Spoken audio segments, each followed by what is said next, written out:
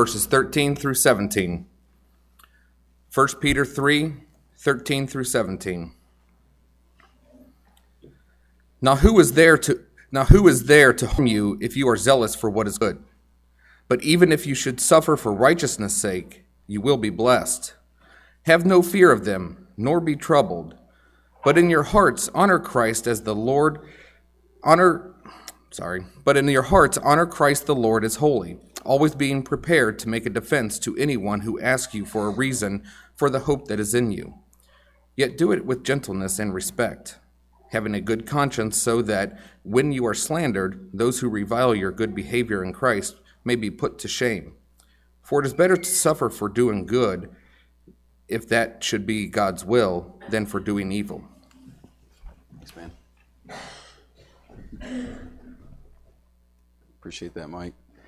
This afternoon, Elena and Reed were playing church together, and they went upstairs into Reed's closet and got this little 4-5, I think the size is, blue blazer that belonged to the Alexander boys that now is in Reed's closet. And Elena put that on because Reed was going to be the song leader first. And I'm overhearing them, and I look up, and Elena stands up. She goes, "Good evening, church." You ready for this? Her next sentence was, "For the past 2 weeks, we have been talking about the gospel of God on the earth." I realized I've got to change my introduction a little bit. You know, this whole "Good evening, church" for the past couple of weeks narrative has got to get...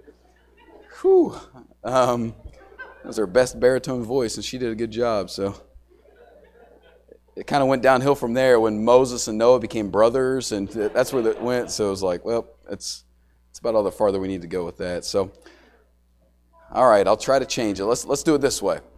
Up to this point, that's a little different. We're in part number 5 of our series on elect exiles. We're talking about how to navigate life as a Christian in an increasingly non-Christian or unchristian culture. As our American Western culture is continuing to shape that way, that it's becoming less and less favorable towards the concept of Christianity, we're asking ourselves, well, how do we navigate and live that? And up to this point, in our readings in 1 Peter, we've noticed that Peter has only been speaking about 2 different groups of people. Peter uses the language like us and them. He uses language like believer and non-believer. And usually up until this point in chapter 3, he has been instructing the group of the us who he's writing to on how to relate to the group that is called them, especially when the them are making it hard on the believers. That's kind of the portrait of the book, that there's a group of people that are in the culture that are making it difficult on believers. So there's been 2 major groups that have been going about the course of this book. And so at first glance, when Mike was reading the scripture for you, it might appear that Peter is continuing with that same pattern. But if you come back and read it very carefully, you're going to notice that there's not 2 groups in our text tonight. There's not just an us and a them. There's actually 3 groups in this text. There is a them. You see that he says that there is a them that's going to cause suffering, that's going to slander Christians, that's going to revile Christians. He says that there's a you or an us, that is the believers in Christ, those that are having a shared hope in Jesus Christ and His return. But there's a 3rd group, and if you can find this group in verse 15, when he says, "Be ready to make a defense to," here's the 3rd group, "anyone who asks you for the reason for the hope that's in you with meekness and fear." There's the 3rd group. This group is a little bit different. This group is actually a seeking group of people. It's different than those that are causing the harm to believers. In fact, those that are causing harm to the believers, this group that is seeking to find out why you have a hope, is watching how believers are handling the suffering that they're enduring. Do you see the 3rd group? We've got them that cause suffering, believers that are enduring that, and a 3rd group that's going to ask you for a reason of why you have hope in you, especially amidst these circumstances. At the same time, up until this point, much of what Peter has said would sound incredibly unreasonable to a non-believer. If you were not a believer in Christ, if you did not share a Christian worldview, if you didn't make sense of the world or the way that the Bible kind of puts it together, a lot of the statements that Peter has said so far might not ring up as reasonable to a non-believer. You know, he says the idea of overcoming suffering is by anchoring into an eternal hope that's beyond this place. The other way you overcome is by obedience to the truth and submission. These are not normal responses in our world. And with that, many have rightly asked this question who are not believers. Is Christianity reasonable? How would you answer that question? Is Christianity a reasonable worldview? Is it reasonable to live life as a Christian? Is it a reasonable thing? And so the text tonight has an incredible assumptions that are made by Peter that don't automatically sound reasonable. Listen to verse 14. He says, even if you should suffer for righteousness' sake, you will be blessed. That's a major assumption. Do you believe it? That's a major assumption, though. If you suffer for doing what is right, you're going to be blessed. Not everybody believes that. Look in verse 17. It is better to suffer for doing good, if that should be God's will, than for doing evil. That's also a pretty big assumption. That it's better to suffer for doing good, even if it's God's will, than to suffer for doing evil. It's better for that. That's also a major assumption. There's some commands in here that are kind of strange. In fact, Peter tells the believers here to respond to people that are seeking with a reasonable response, but he says do it with gentleness and meekness or respect. That's not very reasonable. To defend your position with a gentle strength and the kind of respect that comes by honoring somebody. That isn't always reasonable. But right square in the middle of our text tonight, Peter says something. He tells us to have prepared an intelligent, reasonable, logical answer for the hope that lies within us. That we as believers in Christ should have a very logical, reasonable explanation for why we have hope, that it shouldn't come across as just an emotional feeling or just I promise it's true. It actually should have intelligent reasoning behind it, that it makes sense that you have a hope that's in you. Good thing for us that our text also tells us how to get that. And so tonight, 3 observations for you from our text. Number 1, we're going to see the seeds of reason. The seeds that need to be planted in us to have reason. Number 2, we'll see how that reason grows, or the growth of reason. And finally, we'll spill out with the last thought, that is the response with reason, or how we have reason. Let's get started here, first of all, with the seeds of reason. What really begins to plant in us the need to be reasonable with our faith? You know, children very young, I told you, a funny story about Elena, and our kids go back to Bible class and they begin learning about God, and if they've been raised in the pews and raised in a home that goes to church, they can oftentimes begin absorbing their religion very, very early before it becomes reasonable to them, before they can logically understand all that they're doing. So what are the seeds that require us to be reasonable with our faith? What Peter presents to us is that the seed of all reason is actually the skeptics. People that don't really agree with us. People that doubt what you believe. People that press on you to say, hey, what you're saying and what you're thinking doesn't make sense to me. Those skeptics actually are what provoke us to become reasonable with our faith. Let's start in looking at this group of them. Peter tells us that this group of them causes suffering for us. But how do they do it? In verse 14, he says that they use tactics like intimidation. He says in verse 14, it doesn't translate well in the English Bible, but it says this in verse 14. In the Greek, it bears out to say that you and I, down in chapter 3, verse 14, that we should have no fear of the terror they're trying to strike in us. It just says have no fear of them, but that phrase them actually encapsulates this idea that the them are trying to strike terror in the minds of believers. So there's a sense of intimidation, that we should not be afraid of their attempt to cause us terror, to cause us fear. In verse 16, he says that they'll use the tactic of slander. This means to speak down to people in a hostile way, to try to make other people feel less than you, even if there's no good reason about it. That's what slander is, to look at somebody, to speak down your nose at them, to speak at them in a hostile way, in an attempt to make them feel ashamed, foolish, ignorant for who they are or what they've done. And so the them group here that is causing suffering is going to come to Christians and not just seek to intimidate them, but also look at their faith, look at their beliefs, their dogmas, and speak down to them as though it were ignorant. That's what it means to slander. And then also he says in verse 16, they'll use the tactic of reviling. This means to criticize somebody, but not just in a subtle kind of passive way. This means to criticize in an abusive and an angry manner. In fact, to revile somebody means to come to them and say, the good that you're doing is actually evil. You think it's good, you think you're helping, but what you're doing is evil and wrong and you should stop. That's what reviling is. That's what it means to revile somebody. Now, intimidation, slander, reviling, this might not sound like the typical suffering that you would think of in first century Christianity. If you've kind of maybe heard the horror stories of being burned at the stake or dipped in hot oil or being a martyr in the Colosseum, things of that nature, those are some of the stories that really catch the headlines of Christian suffering.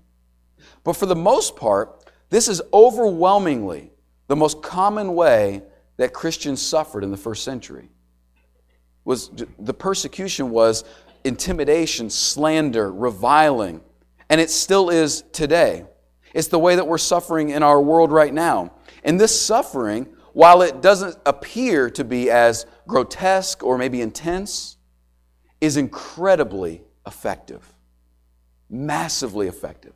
So put in your mind a person who has maybe been converted or raised in Christianity, and all of a sudden they've got some skeptics around them, some people that doubt. And they're using tactics like intimidation, like you think this is what it really is, but it's not. They try to strike some fear in them that what they really believe is a lie. Maybe they use things like slander, where they're ridiculing them, mocking them, talking down to them. And then you start using tactics like reviling, where you say, hey, this good that you're trying to do is actually hurting people, it's harming people, which is the spin story of today about Christianity.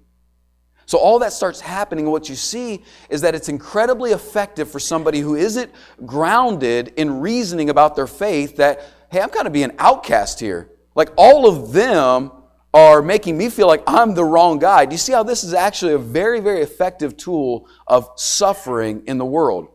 This kind of suffering is very effective, but here's the deal in the case of Christ. It doesn't just serve Satan's cause, this kind of suffering. This kind of suffering that critiques you and criticizes you also serves the cause of Christ. It serves both groups that are left in our dialogue tonight, both the believers, and then also the seekers. But how does it do it? So that's the seed of reasoning that skeptics are going to come into our life. They're going to doubt what we're doing. That's the seed of it. But how does it grow? And it grows through the suffering that we see happening. You see, suffering in anything demands that you ask this question: is what I'm doing right now that I'm suffering for, is it worth it?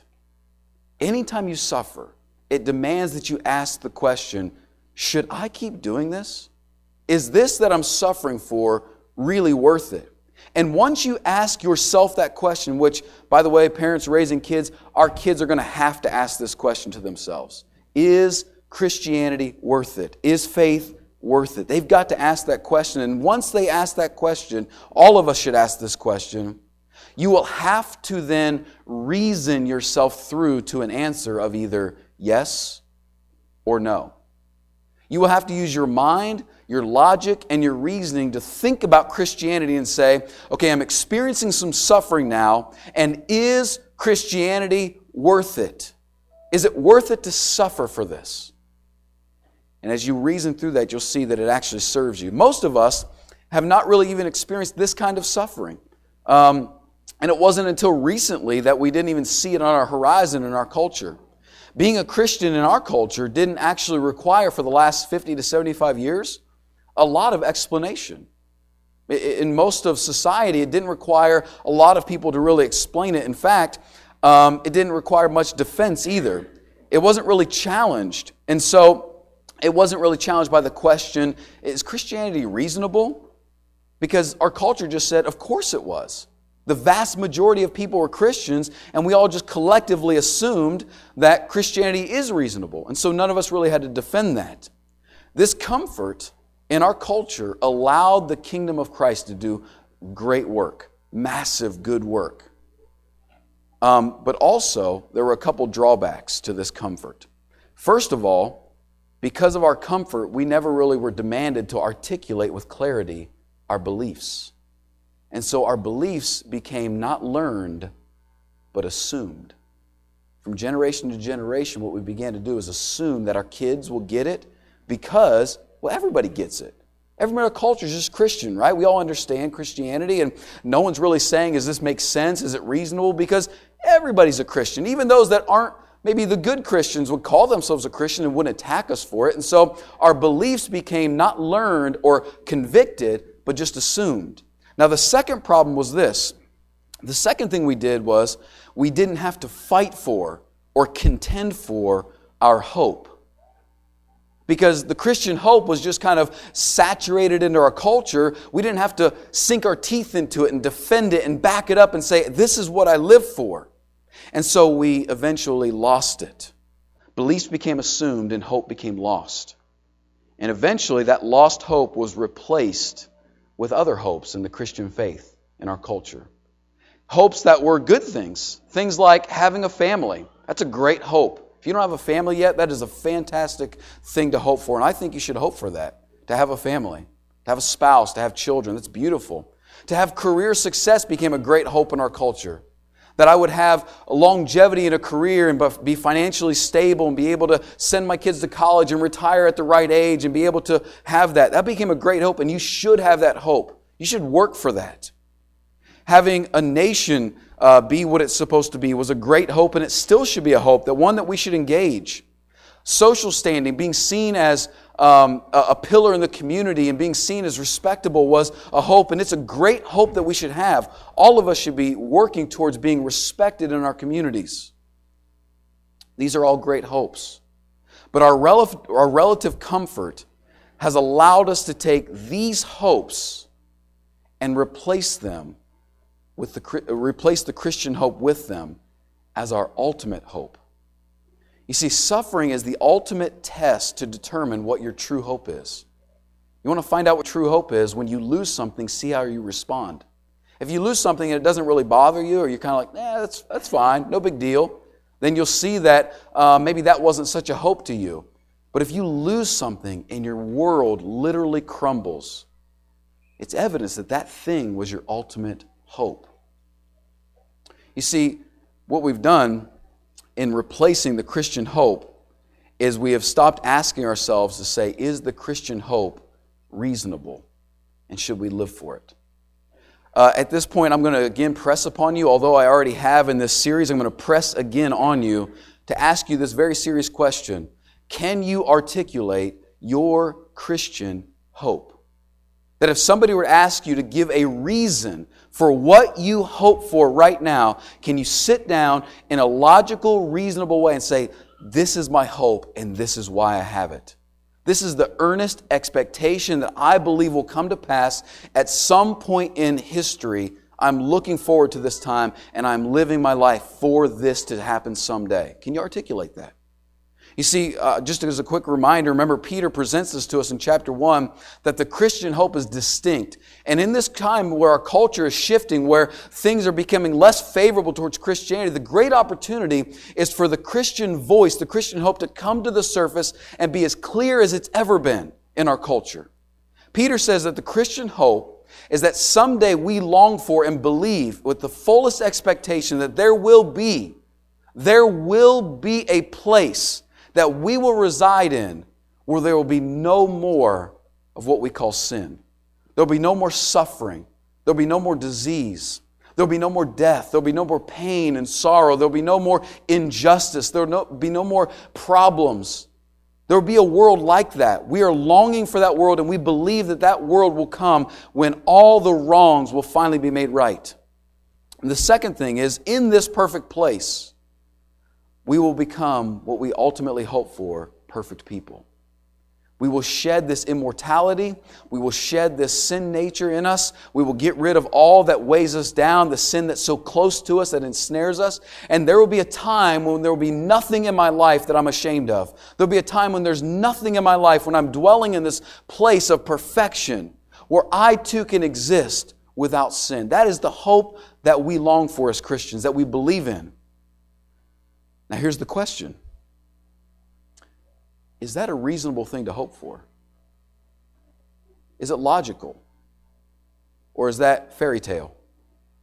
Is it logical that is that a reasonable hope? And I present to you that my answer is yes for two reasons. Number one, I believe the fact of it. The facts bear out. Let me just give you a couple things. I believe there's evidence that points us to this reality in our world. First of all, I would say that our own hearts are some of the greatest pieces of evidence to this. In fact, people that aren't Christians are borrowing half-truths from Christianity and make it their hope. Where does all social justice in our world come from, whether it's Christian or not? Social justice comes from the belief that the world is not what it's supposed to be and there's something better that it should be. There's people out there that don't believe that children should hunger. That's beautiful. There are people that are out there that think everybody should have access to clean water. There are people that are out there that think that gender should not be suppressed or hurt, or that abuse victims should be cared for. All this social justice is screaming the part of Christian hope that says there's a perfect world that we're longing for. Do you see the human heart wants that? Everybody, whether you're a Christian or not, says, I believe that there should be a world of perfection. Our heart longs for that. And the other side of that is our own heart longs for perfection. I've told you all this several times before, but one of the most popular categories in book sales today is the self-help section. Over 1.2 million books right now are on Amazon.com available for you to make yourself a better person. 7 steps to make more friends, 9 steps to get rich, 8 steps to lose weight. There are all kinds of self-help books to improve you. Do you see what the human heart is screaming? Christian or not, we need a perfect place and we need to be perfect people. So I would present to you that the Christian hope is very reasonable because the human heart bears it out. But number 2, the world shows it. Number 3, as we've talked about before, the resurrection of Jesus Christ seals it for me that there is going to be a time when God makes all things new again. And we've talked about the resurrection before. You can find an older podcast. The other thing I would say about the Christian hope being reasonable is this, that out of all philosophies in the world, out of all the religions in the world, the hope of Christianity is the most functional hope in the world. You see, this desire for a perfect place and to become perfect people is so incredibly functional for your life. Number one, it motivates you to bring it. If you long for a place where the world is perfect and you're perfect, it's going to stir a fire in you to participate, to be active in social justice, to be active in personal sanctification and transformation. If you've tasted what the Bible calls the heavenly gift, you will be hungry to have that. And you'll pray what Jesus told us to pray when He said, Father, let your will be done on earth as it is in heaven. You'll be hungry for that. You see, heaven motivates us, but heaven also calms us. Because when we experience injustice, or we're exposed for not being perfect, and we're shameful for that, we can rest in the resurrection of Jesus, knowing that someday it's going to be right. Do you see how functional the Christian hope is? That it'll motivate you and calm you all in the same moment. So, how do we respond then? Our response of reason then must be sensible. When you and I develop an unshakable hope, that is the distinct Christian hope above all other hopes, you and I will then be able to live out the imperatives that we find in this text. So an imperative is when the Bible presses on you that you should do something. You ought to do this. And there are 4 important imperatives in this text in verses 15 and 16. One of them speaks to how you interact with those that cause you suffering. The 2 in the middle speak to you on how you secure your hope and your faith. And the last one speaks to how you interact with those who are seeking. Let's look at the first one when he says in verse 14, have no fear of them. That's the first imperative. When you have an unshakable hope, you'll have the ability to have no fear. He's saying, do not be in awe of or revere or bow down out in submission to those that are trying to strike terror in you that what you're doing is not right. Have no fear. You see, their purpose in slander and reviling those that are causing you suffering is to cause you to buckle in fear. They, like all people that cause Christians to suffer for their beliefs, like all people, hear me, want affirmation for what they're doing in their life, that it's right. Everybody wants that. What I'm doing, I want to know that it's right. Okay?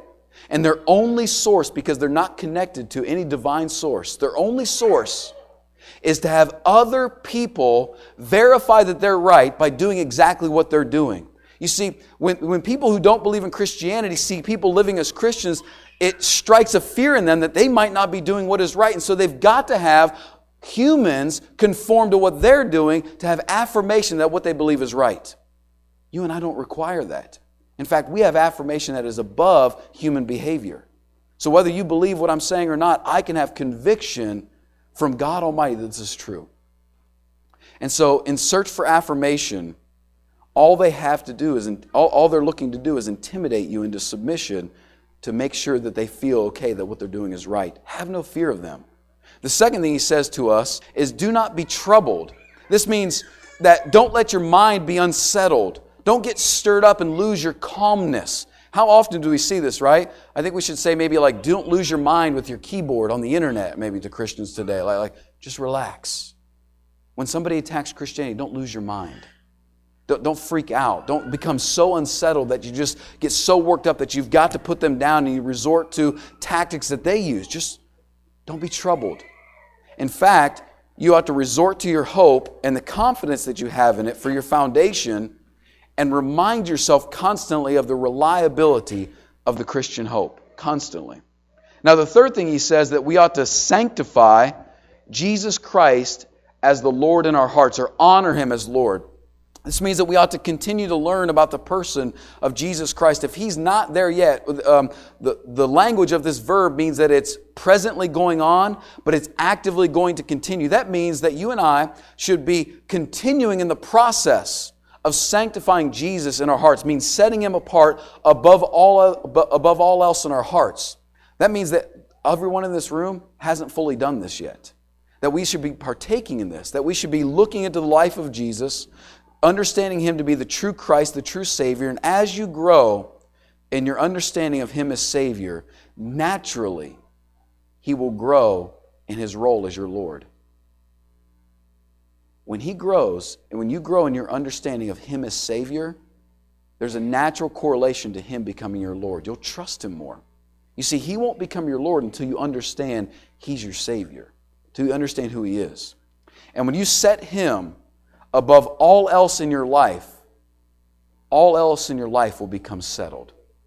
When you set Him above all else that's going on in your life, everything else, all your relationships, all of your challenges, all of your problems, all your sufferings will begin to find the right place in your life. But He's got to be set apart. And the final thing He tells us to do, the final imperative is this, that you and I need to be prepared to answer.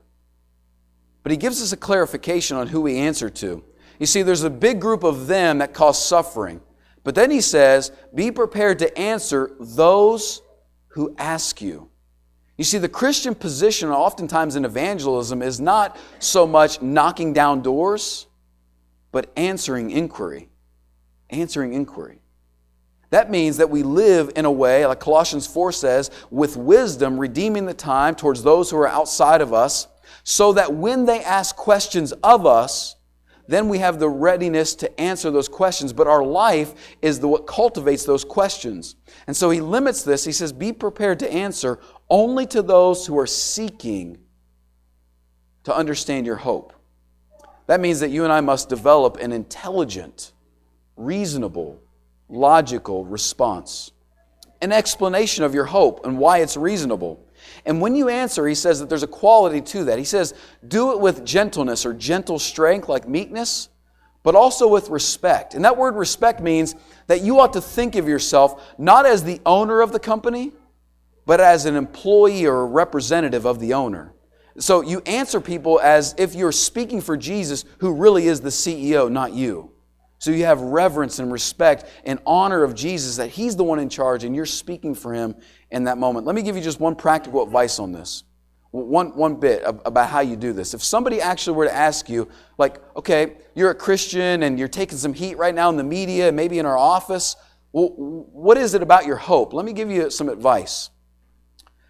Listen and ask questions way more than you talk. I would encourage you to ask several open-ended and then oftentimes leading questions to people. Francis Schaeffer was a great thinker, very conservative sort of Christian thinker. He had a think tank in France for a long time. I think he just passed away. And one time he was asked in this open forum when they said, okay, if you had 1 hour with a non-Christian, he was probably one of the world-leading philosophers of Christianity at this time in the 80s. They said, what would you say if you had 1 hour with a non-believer? He said, I would listen for 55 minutes and I would answer for 5. And his point was this, that when people are coming to you, they have their own questions. And if you'll be a good listener, if you'll ask good questions, if you'll seek not just to spew your own beliefs, but to understand where they're coming from, their doubts, their scars, their trouble with Christianity, if you understand those, from your understanding of Scripture and your experience, you'll begin to answer to them. Do you see how that works? Use questions and use listening to do that. And when people hear that you have a reasonable response to living out the Christian hope, they may misunderstand you, they may disagree with you, but they'll know for certain why you believe what you believe. And even though that they understand that, you may actually even suffer for that. But that shouldn't shock us, really, should it? See, one of the cool things that Peter does in his letter is he did this in chapter 2, he does this in chapter 3. He's going to tell you some things to do, some imperatives. And then he backs that up at the end of each chapter, chapter 2 and chapter 3, with an anchoring to Jesus Christ.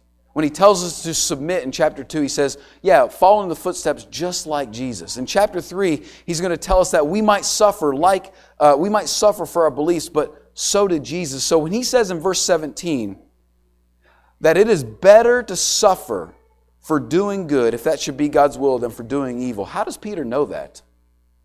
Is it just an axiom that he believes, a proverb of this new philosophy? No, this is not just a word parable. This is life.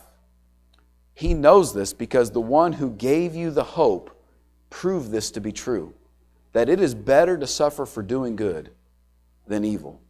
You see, no other philosophy or religion can back up their claims with not just a man's words, but a man's life.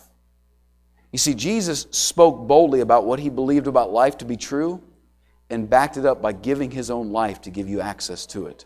He suffered the ultimate cost for what is good.